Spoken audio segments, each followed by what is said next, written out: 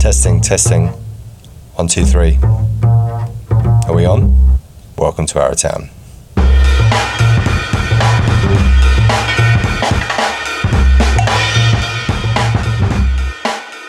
Well, hello and welcome to the Arrowtown podcast. My name is Nick Byfield, and welcome indeed to this inaugural episode. I couldn't have started off this project without speaking to David Clarke.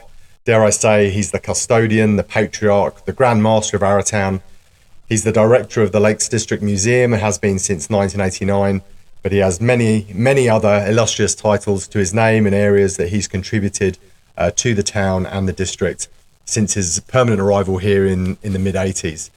We do get to cover some of that ground, certainly not all of his contributions, but please do sit back and listen to the conversation. I hope you enjoy it.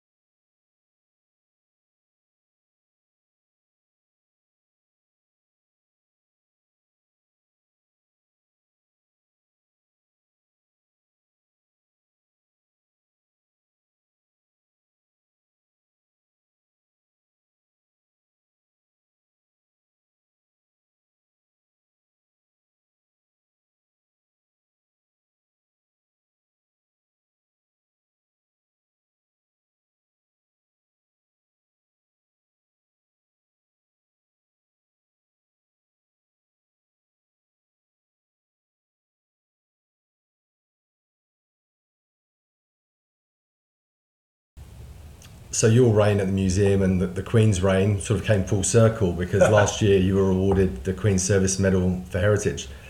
Yeah, Heritage Protection, which was a great honour. And yes, you're right, I was one of the last recipients, so got the QSM, now it'll be the KSM. And even when we went to the reception in Wellington, her portrait had the black sash draped across it, so all the photos have got this. Right. So yes, quite an experience and a great honour. She must have put a word in for you just at the end there. Yes, I don't know. One of my nieces worked for Prince Charles and lived at Kensington Palace. Maybe she dropped a hint or something, I don't know.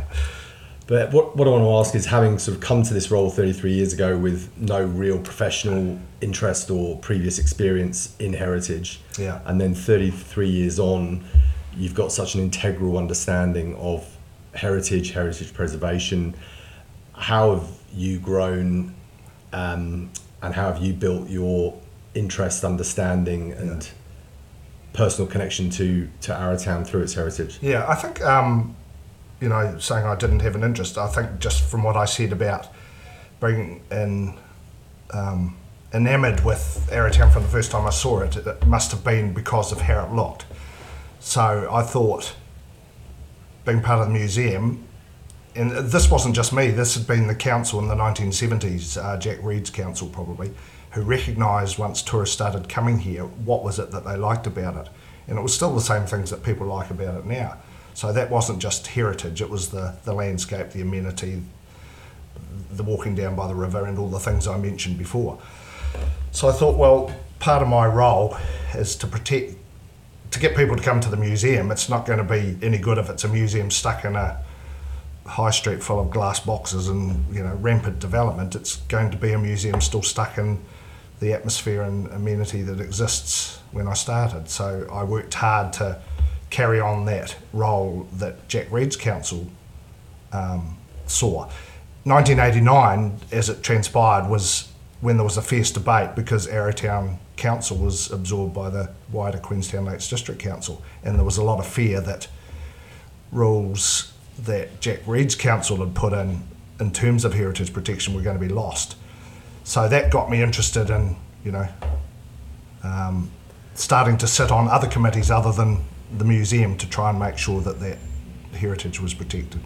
Well, there seems to be a great deal that you've done to protect that heritage that you can sort of point to, with the miners' cottages required restoration to the tune of $700,000, moving of the original police hut, the oldest wooden building, down towards Dudley's precinct, not to mention $3.5 million worth of earthquake strengthening here at the museum. Yeah. How different do you think Arrowtown would be today if you hadn't taken on some of those projects and that custodianship? Yeah, probably quite different. I don't think it was ever in my job description that I started going around saving other buildings around town. I just convinced the boards of the day that this is what we should do as part of a museum, not just social history but also the built history. So that first project was the moving of the police camp building down to Butler's Green.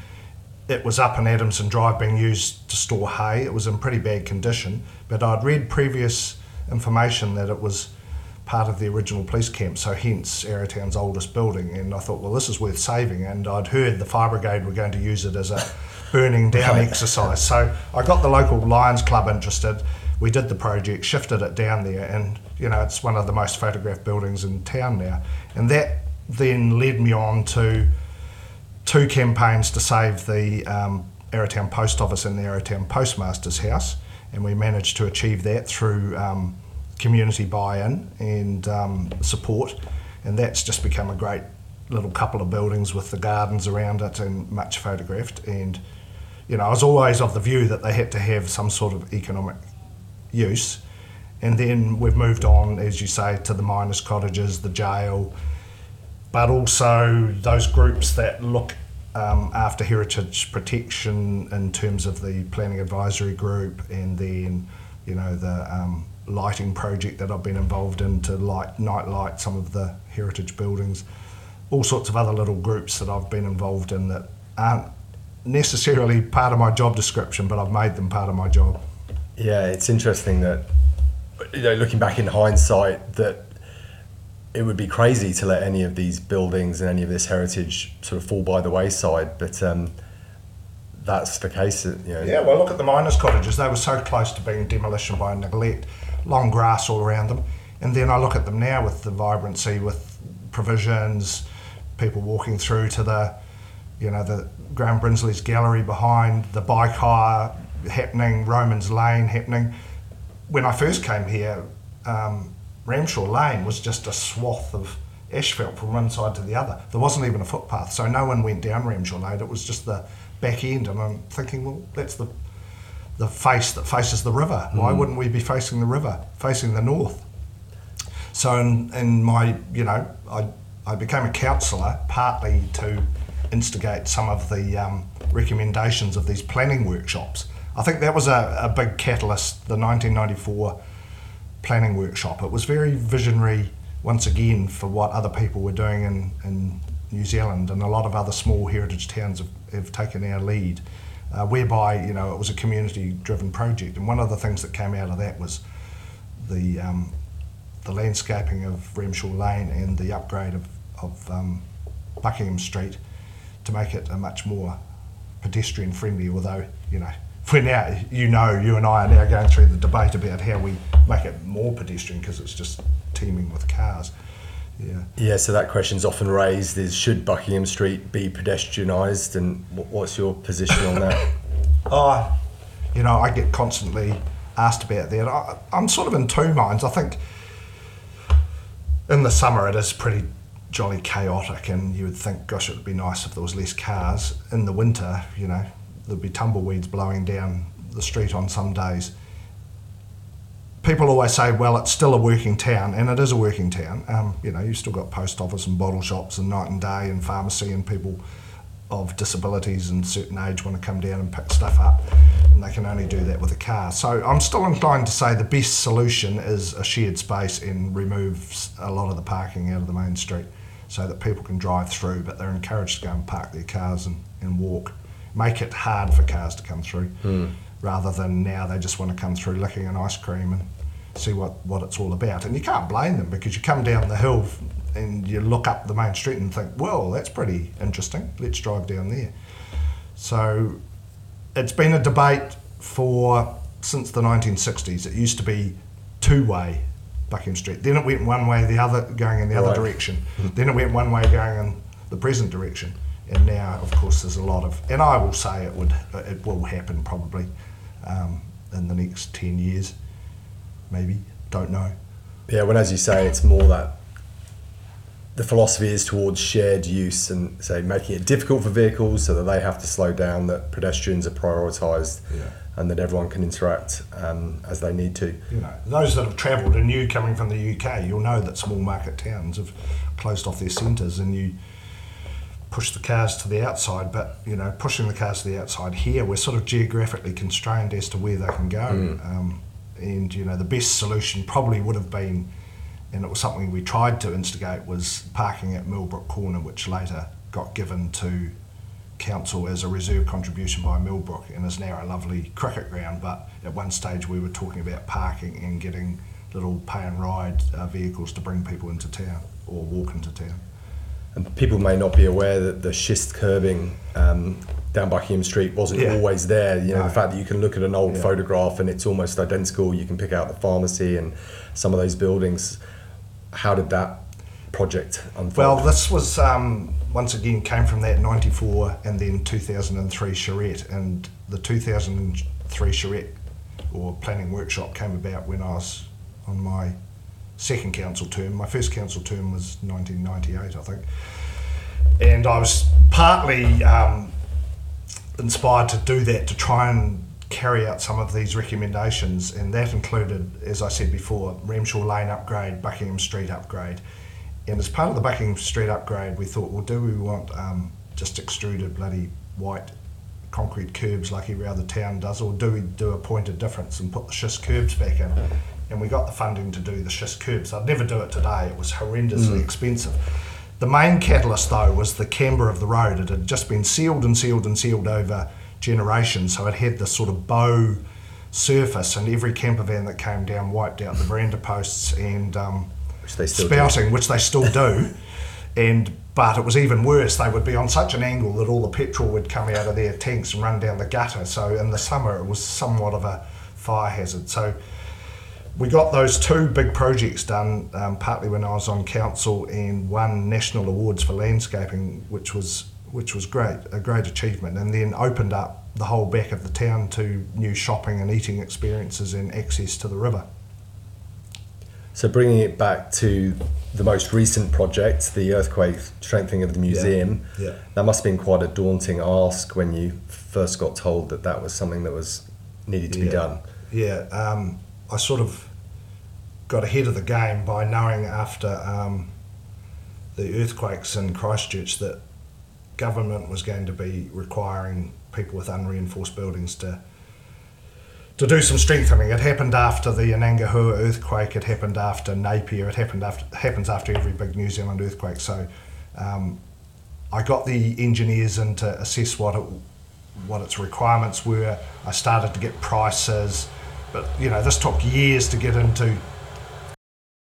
So I got prices and was all ready to go, but when the prices came in at $3 million for the work and $500,000 for new displays, we thought, well, how are we ever going to raise this sort of money? We haven't got the ability to raise that sort of money. Will we have to close that part of the bank down? And of course COVID worked in mysterious ways, and that there was this money called shovel ready money. I kept hassling them from my desk at home during lockdown. No, we didn't comply with the regulations. That needed to be a $10,000 project. I said, look, we've got all the consents ready to go, building consent, resource consent, conservation plans. I've done that in the interim years from the Christchurch earthquake through to COVID lockdown. And then one day, this group provincial development unit, which was a sort of another part of the shovel ready money, rang up and said, get your comms people to be ready to make a statement tomorrow. And they rang up and said, look, you've got the $2 million. And I know Jim Bolt from council did a lot of lobbying in Wellington for us, and then council put up the other $1 million, and so we had the $3 million ready to go. Didn't have to go and do the sausage sizzles and the making jam. And then Central Lakes Trust came up with the other. So that was, lockdown wasn't good for some people, but it was great for me. I made $3.5 million for the museum over that time. Because was there a moment there that the museum might not have survived if it hadn't been able to raise the funds? We certainly would have had to close a third of the museum down ultimately on that corner. But everyone said, "Oh, you'll get the money," but the benefactors didn't come out of the woodwork. A few put 1,000 here and 1,000 there, but were they going to come to the party? Maybe they would have. I don't know. But I didn't have to go cap in hand, so that was amazing. Which legacy projects, or if you can call them those, but which projects would you point to as a legacy project that you feel that you're most proud of and the impact you've had on the town? I often walk around the river track and know that Colin Walker from Regional Council and I got that implemented. Got flooded out the first year it was built, and it was just before it got handed over to council to maintain, and Regional Council had to reinstate it, and they reinstated it slightly better and slightly higher. And I walk around that track and see the amount of people that use that river loop and go, wow, I played a part of that. Skate park, which was on my watch, the new liner for the swimming pool, the upgrade of Buckingham Street, upgrade of Ramshaw Lane, and then obviously the buying of the post office and still running that as second oldest running post office in the country. I said pick one, David. Oh, sorry. Pick one. Oh, okay. Maybe that river track gives me the most joy, I think. I was going to say, I'm quite surprised you picked that as not something in the built environment. Yes. But me as a relative newcomer, you just couldn't imagine the river without the river loop there. It's amazing to think that there was nothing there. Yeah, there was a partial track on one side, so we saw the potential. And, there was another guy called John Mowat who just wanted bridges everywhere, and he raised a lot of money to put bridges both across the Arrow there, but further up, so you can get to Meuseum without getting your feet wet, and he deserves a medal as well. So tell us what's happening at the museum today. You've got some new displays, you've got art exhibitions always rolling? What's happening right now? Well, it's a pretty bustly little museum. We've bounced back after COVID like a lot of tourism. At the moment, we've got something on in the art gallery. We change the exhibitions over there every 5 or 6 weeks. That's something I instigated in about 1993. That room was just full of dour Scottish settler portraits that no one went into. So I thought, this can do better. Let's turn it into an art gallery where at least the locals would come in and see changing exhibitions.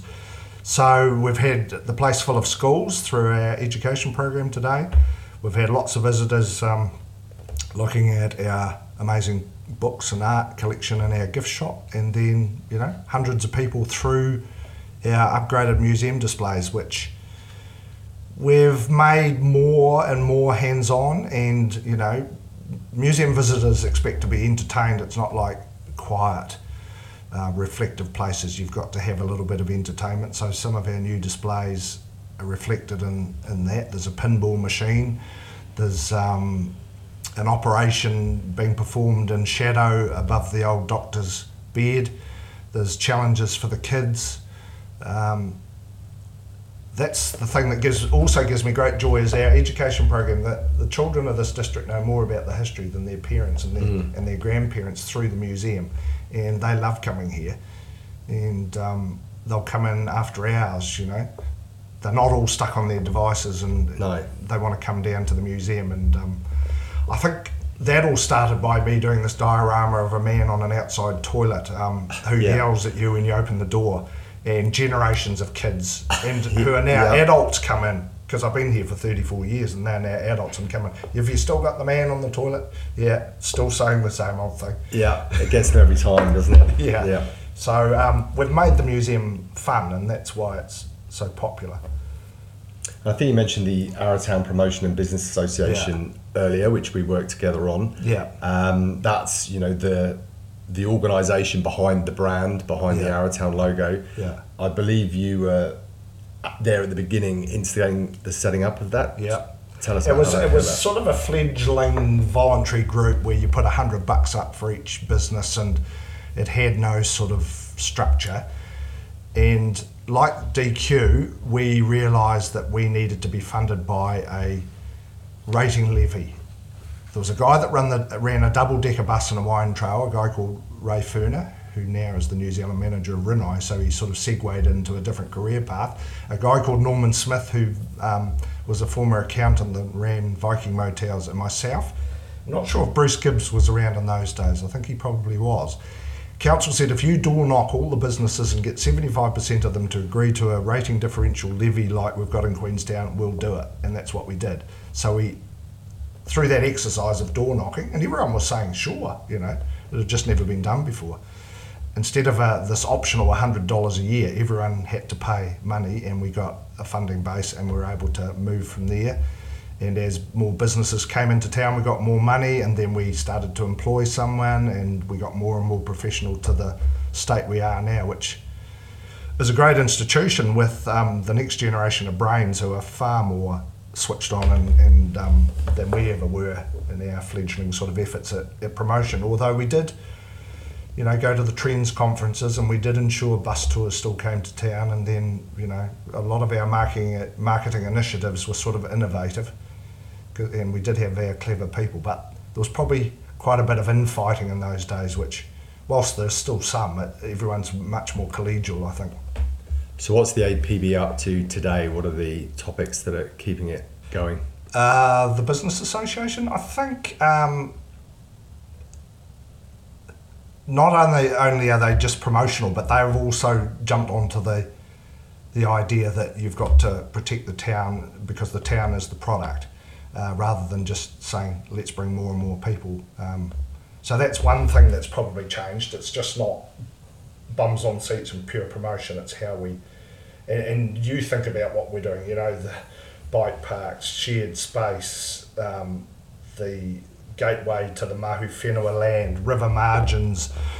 They're not exactly promotional projects, but they're projects that ensures that the product that we have, Arrowtown itself, is still a desirable place to come. And that's a very fragile environment, as we all know, the world's littered with resort towns that get it wrong or overdevelop or squeeze people out because no one can afford to live, and we're sort of at that point at the moment in terms of affordable housing. But our advantage is that we've got an amazing, strong community here, and I think that goes along, and they're all interested in the town, and that goes a long way to making sure, everyone's pretty vocal in a good way. That ensures that the town's survival is going to be guaranteed. We do have to watch about, this affordable housing and how that might impact on school roles and how families are leaving the district, and whether it becomes the prerogative of the rich and too much like Aspen and everyone has to live down the valley. And, I do see signs of that all the time, but I've been saying that for 30 years. And the same, if you look at the mountain scene 30 years ago, it'll be affordable housing crisis. Queenstown becoming the prerogative of the rich. I'd rather buy one 30 years ago. I know. It's not an easy solution either. I don't know how you solve it because land values are so high. It can only come through central government or local government. Yeah, I was just going back to the APBA. Nikki Bust, who's the manager of the APBA, she describes it as the equivalent of DQ, Destination Queenstown, and the Chamber of Commerce, because as you're saying, it's not just about pure promotion. Yeah. It's that support of business and therefore indirectly support of our families and people that live in the town and run successful businesses. And that is another big change since I came. The number of businesses that are moving into town, up above Arrow Lane, and they see the future of the town as a place they want to be. They like having their clients here. They like the recreation on the doorstep, go for a walk, feed into the cafes, which is critical during the winter and the quieter season. That we've now got all these workers, up to 400 workers working in Arrowtown on any given day, probably even more now. So, that's been a big change from sleepy Arrow Lane. It's just full of office workers now, and what's happening down at the Dishery beside the Chinese settlement's a big change, and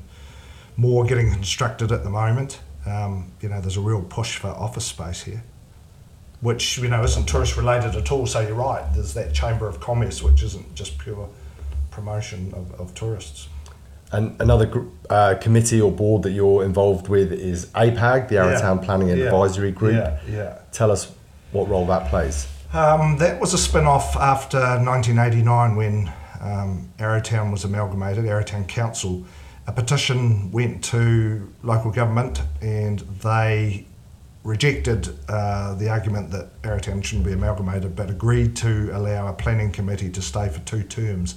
That planning committee had the power to make decisions, but then it was divested of its power, and in replacement was basically an urban design panel that was able to look at applications in the heritage zones and make comment that weren't binding, but over time council planners have generally always sought the advice of this group that is usually made up with a couple of architects, landscape architect, historians, and then lay people that want to be on a committee to vet these applications. And it's been a really successful process. Sometimes we get niggles that you shouldn't be able to tell us what we do on our own property, but you buy into Arrowtown with this idea, especially in the heritage zones, that these are zones worth protecting and that your design should be sympathetic to that environment. So how do you define the heritage zones? Where are they? They go up to about Stafford and Kent Street, down to Nairn Street,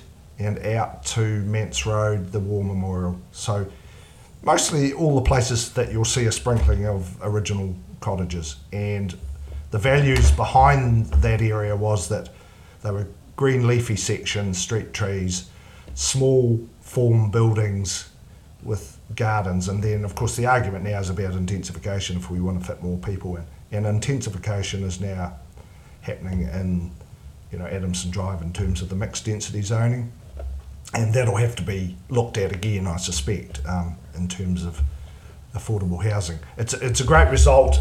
One of the other things I was involved with was the pushing of the Taylor Banks development, which is going to have 68 houses and co-living sort of environment, and that's going to be brilliant for Arrowtown. Whether or not it's going to open up any more housing, because I think they're already taken by people that have been on the waiting list, and there's probably a waiting list of, I think Julie Scott, the CEO, said another 400 households are waiting for affordable housing. Yeah. Yeah. But it's a good start, and, you know, we've got to identify perhaps a few more of those. So there are some Arrowtown planning guidelines, aren't there? There's actually a document. Yeah. Is it just about being sympathetic, in inverted commas, or are there specific rules and it's quite prescriptive, but, you know, the group recognises the change in materials, and, you know, it was so prescriptive that it always said wooden joinery in the first incarnation of the plan, but now, you know, obviously aluminium joinery, except on original heritage buildings. But it has a palette that we call the Arrowtown vernacular, so that's your schist, your corrugated iron, painted surfaces, Corten steel's getting used now a bit, as we can see from that new development opposite the fire station. Some people say, you know, it's a bit twee. Other people say, well, you know, that's what makes the town have a special character. And I always say, well, the proof is in the pudding. People can't get enough of it. They flock to town. And what do they flock for?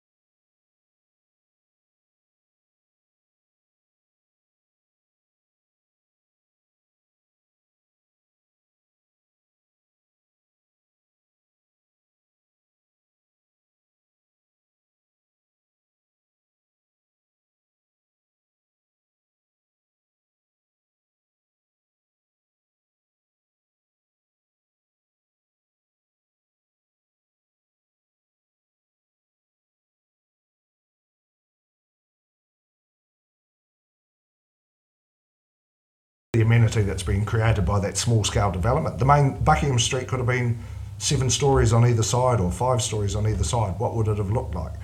You know, would it have the same character? Well, there are plenty of examples of towns that have gone down that route, I've said before, it's fortuitous that the town almost died. Yes. In that it was left untouched, and then became a holiday destination that meant people didn't tinker too much. You're exactly right. And that's how we were able to create it, by getting in on the ground in the 1970s, and when those first tour buses arrived, and saying, well, do we want to just be swamped, or can we control this a little bit better? So where do you think things are going from here? We've talked about the last 33 years. What do you think that the challenges and the changes that are to come? Yeah, I've touched on some of those. So that's affordability. The changing face of the economy, so moving away from eggs all in one basket with tourism, and into techie type businesses. The array of businesses in Arrowtown, for instance, there's lots of environmental businesses. There's all this hot desking, there's creative graphic artists, there's artisans, there's all sorts of people that aren't tourist related. So that has to happen. Golf tourism is a big thing that has happened in the last 15 years that brings huge money into town. The whole Millbrook on our boundary has been pretty amazing. People were dubious, but they've been a great neighbour, employer, and they feed people into town. Sure, they're of they're what we would call high value tourists. We have to still be. It gets harder and harder. We've still got our camping ground, but we still have to be available for New Zealand tourists. And I think we still are. It doesn't have to cost money to come and stay at the camping ground, not much money, and still do all those things that we did as kids to go down to the river. It doesn't cost you anything. Go down gold panning for a few bucks, walk up to Meuseum. We're so lucky to have the Mahu Whenua land behind us. 52,000 hectares of our own virtual national park behind us, and all that's going to provide over the next 20 years with walking trails. There'll be a great trail track through there, and we'll be the start and finish of it.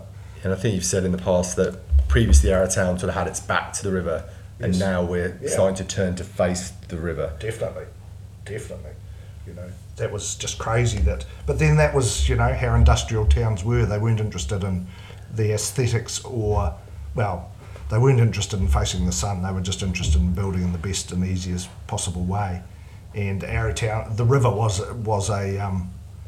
a threat. You had cliffs at the back of town. The river's filled up about 10 to 12 metres of gravel since the gold rush days. So it's quite a different sort of river down there. The other regret is, regional council pushing that river way over behind stock banks, and so you just don't get that full impact. When I first came to town of the river, just you could hear it roaring on heavy rain days just behind the town, and everyone would go down and have a look. But they kept saying, it's costing too much to put rocks to stop it. But in all my time here, I've only ever seen it come over where the skate park is once in the '99 flood. So, whether they had to push it over there, I don't know. I don't like the result. I don't think anyone does. And we've talked together about, the dust bowl of weeds down there that isn't that attractive.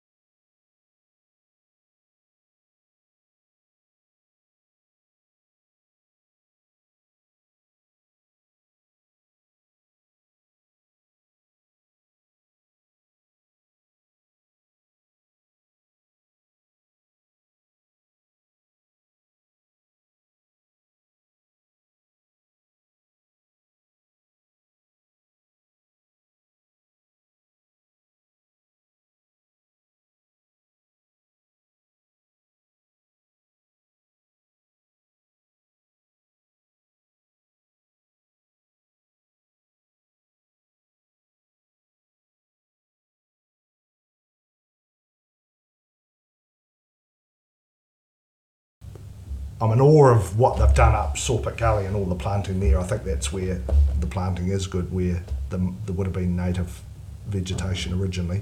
But to try and introduce fiordland into the banks of the Arrow River, I'm not so sure about that. Maybe I'm just out of touch and it's a generational debate, which it seems to be.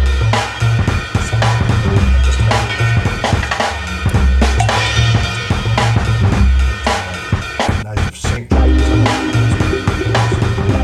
Yeah, well, I think we're moving to a point where we need to have a wider discussion on all of the things that we've touched on, sort of going back to that initial meeting you talked about in, was it 1994, and setting out a master plan of all of these things, of our natural environment, both sort of natural and managed, of our infrastructure, and sort of think ahead to go, well, if Arrowtown was as it was when you discovered it 33 years ago, or as you started working at the museum, and all the interventions you've had the opportunity to make and participate in, what are those next interventions going to be to ensure that we've got something that we can all be proud of? Exactly. And how does everything interweave, knit together, and the sort of this word legibility? Fair comment. I mean, I call it the last settler, because I mean, you know, I still love it passionately, and these people will whinge and say, oh, it was way better 20 years ago, you allowed it to be stuffed, whereas everyone else arriving on the coaches go, oh, this is amazing, and they find it today amazing, because they're seeing it as it is today. So you can't sort of make your judgment based on what it was like 20 years ago. The secret is to protect those things that are valued through our planning workshops, and the latest one, of course, Shaping Our Future, was only just recently done again last year, or finished last year, and they kept reinforcing all the things that had been reinforced in 1994. The good thing about the 1994 workshop is that it came out with some really good drawn plans, and those were implemented for Buckingham Street, those were implemented for Ramshaw Lane. There's drawings of what the river margin should look like, you know, but we keep reinventing that. So I think you're right, we need some master plans, and the problem has been to get that sort of next generation. Certainly I'm heartened by people like you and others, that next generation to be engaged and involved, to get good representation. But you know, it's the same situation, it's always the same faces that pop up in discussions on how the town should go. Well, as I said earlier, it's hard to imagine, you know, the river without the river track. You just assume that things have always been as they are, and as you say, last settler, it's a human instinct to resist change, and I think if we can all get involved, participate in the discussion, and hope that we can evolve in a way that's positive for everybody and is in the longer term interest of the town. Well, David, that seems like a good place to draw it to an end. I really appreciate you taking this time to talk to us on our inaugural episode, and I'm sure I'll have opportunity. There's plenty of ground that we haven't covered, and opportunity to talk to you again in the future. Pleasure to talk to you. Thanks, Nick.